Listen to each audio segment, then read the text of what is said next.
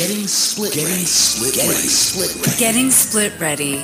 For my wife, God rest her soul. Oh, God, I'm so sorry. No, she's not dead. We're just divorced. Unscripted and honest discussions on divorce and separation. Getting split ready. What was I supposed to tell him? I divorced you from the show? Here's your hosts, Doug Katz and Mariah Pleasant.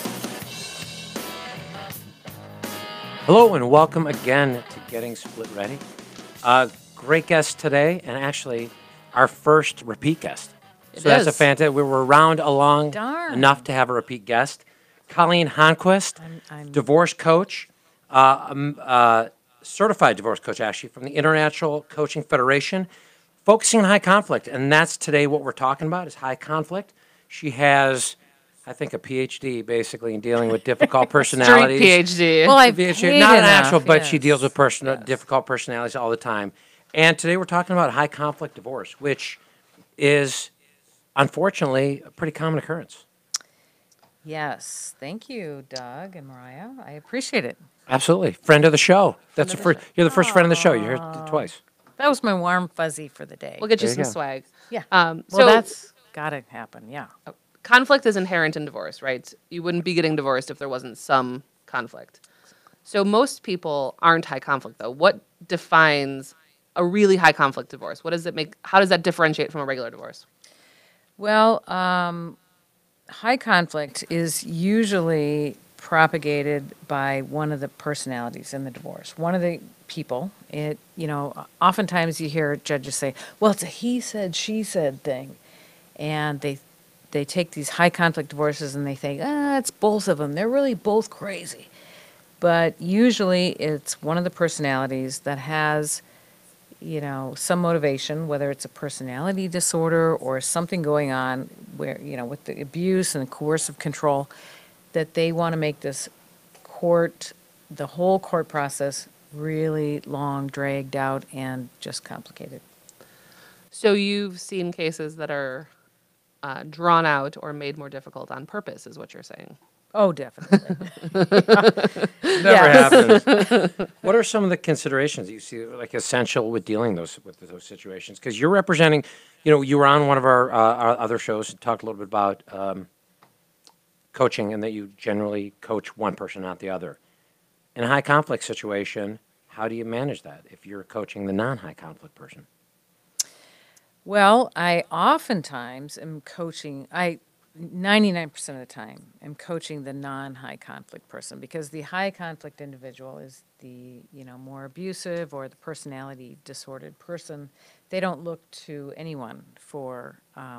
They don't think they need a coach. Yes, exactly. They don't need help. They just want to litigate. And so I often, more than often, I deal with the person that's not the high conflict personality. So I teach them how to basically shut down the chaos and confusion coming from the other side. I teach them how to create boundaries that are very, very effective. In other words, they're used to getting emails, texts, phone calls constantly from these people. And I teach them very quickly how to shut that down and what the court will accept and really say, okay, that's fine. You don't have to communicate with these people constantly. Just shut it down. So you have said that you filter some of the noise and the chaos for the client that you're working with. Does that filtration translate into what the court receives? Does it help them with the judges and the process of divorce? It does because by shutting down a lot of that noise and chaos and confusion coming from the other side, they're able to think more clearly.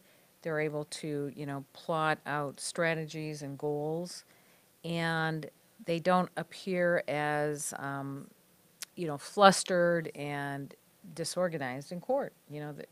They're just better able to organize everything for the court process. What do you see as some good coping mechanisms for people who are facing high conflict? I mean, you coach people. Like, what do you tell them?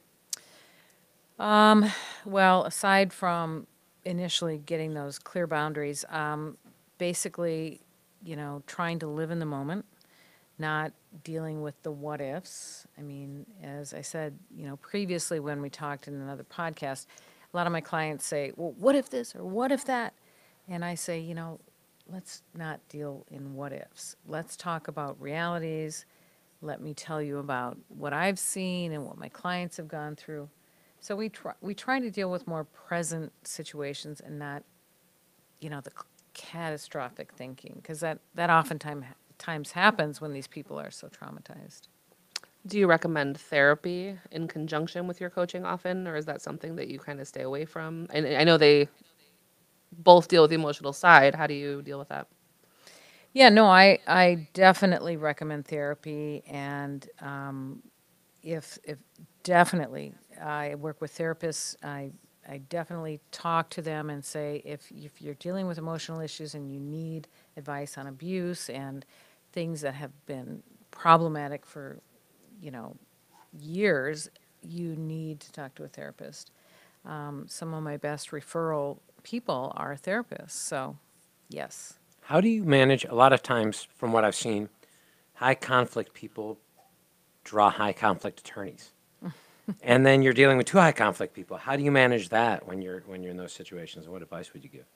Yeah, the thing about high conflict personalities is they tend to attract what we call negative advocates, and that's an attorney that's going to fight for them, and may truly believe that they're fighting for their client and they want to advocate for them, but again, if their client is coercive and trying to control the other individual, they're fighting for the wrong cause, basically. So what I do, as I've said over and over, is I create these boundaries, and I say you don't have to respond to absolutely everything. I break down, is it necessary to respond?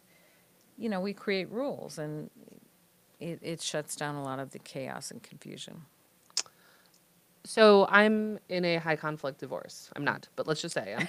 I was going to say, Are you? Surprise! Really? No. Gosh. Let's just say that I am, and I haven't yet engaged with an attorney. Are all attorneys equipped to handle my case? Definitely not. I think, and I've got to be careful here, but it's the education is not out there in law schools, and no. The short answer is no, and I think you've got to be really careful if you're in a high conflict divorce. The thing about working with someone like me is I can talk to you about what you really need in a legal advocate and clarify exactly how to find that person. And that question wasn't designed to bash any lawyers. Right. It's kind of similar maybe to doctors. Some are stronger in some areas of medicine than others, correct? Yes, definitely. What about safety concerns? We actually, our first podcast was about physical safety. And I'm guessing high conflict can a lot of times deal with that. Like, what do you see in that area? Yeah, no, and I listened to that podcast. It was great, and it was, dealing. You talked to a Chicago. PD. You're invited back anytime. You are anytime. No, but the police sergeant that you guys talked to was great because he talked about creating a plan for these people, and I always tell my clients, if they're dealing with any kind of abuse, they've got to have a plan. They've got to have things prepared in their car, whether it's they've got to have neighbors and advocates that know where they're at and money set aside and keys. So, yeah, I think that's a great idea, and it's one of the first things I talk to them about. How do you interface with the rest of the family? I mean, the high conflict in a lot of those situations are the two spouses who are breaking up the marriage. But there could be kids and other family members. Are you engaged with the rest of the family, or what do you see? We're kind of talking in the divorce coach context, I guess, but what do you see kind of how that high conflict ripples through the rest of the family, and how can you work with that? Well, typically I don't deal with the rest of the family, but and again, as you mentioned before, I recommend therapy always, especially for the family and kids that are in these situations. One thing I will say that I always recommend for these parents to do is to advocate for protective counseling for their kids. In other words, to ask that their legal advocates or their lawyers file motions to basically get protective counseling for the kids, because when you're a kid in a high conflict family, you're under a lot of stress, and the parents oftentimes are so caught up in that controversy that the kids are kind of left to the sidelines. So I advocate that these kids should be, if they're younger or well, even teens, they should be in protective counseling. In other words, counseling where neither of the parents can interact with the counselor. They can't talk to the counselor before or after the sessions. They can't ask the counselor what's going on. But Wow. yeah, So their own space. These kids have to know that they can go into counseling and tell them anything they want, and neither of the parents. Do the attorneys representing the spouses have any access to that information? So it's completely. It's protected counseling. Wow. Yeah, it's very important because these kids, they've been put sometimes between these parents, and it's extremely stressful. So to have this protected space where they can go in and say anything they want and know that mom or dad can't go in and say, what did he say? Can that be court ordered? Yes, it usually has to be court ordered. Well, 99%. even more than that, they can go and say whatever they want without worrying about hurting anyone's feelings, Yeah, which is 'cause what happens kids- a lot with kids, right? They don't want to hurt anybody's feelings because it's already happening. Yeah. So Well, they get weaponized, right? It becomes a way for people to fight. Yeah, and to make some of these parents, especially the abusers, they make these kids messengers, and they say, "Well, go tell your mom, she's crazy," and that for a kid whose brain is developing, and they're trying to just go to school and be a normal kid, it's so stressful. So the counseling is really important. how do I know as a person going through a divorce if I'm if I'm high conflict or not? If you're the one who's had conflict? Or if my situation is high conflict. Got Because it, okay. I can imagine that for a lot of people they think they are. But statistically, what is it, 20-ish, 25%? So yeah, it's about 30%. 30%? Realistically.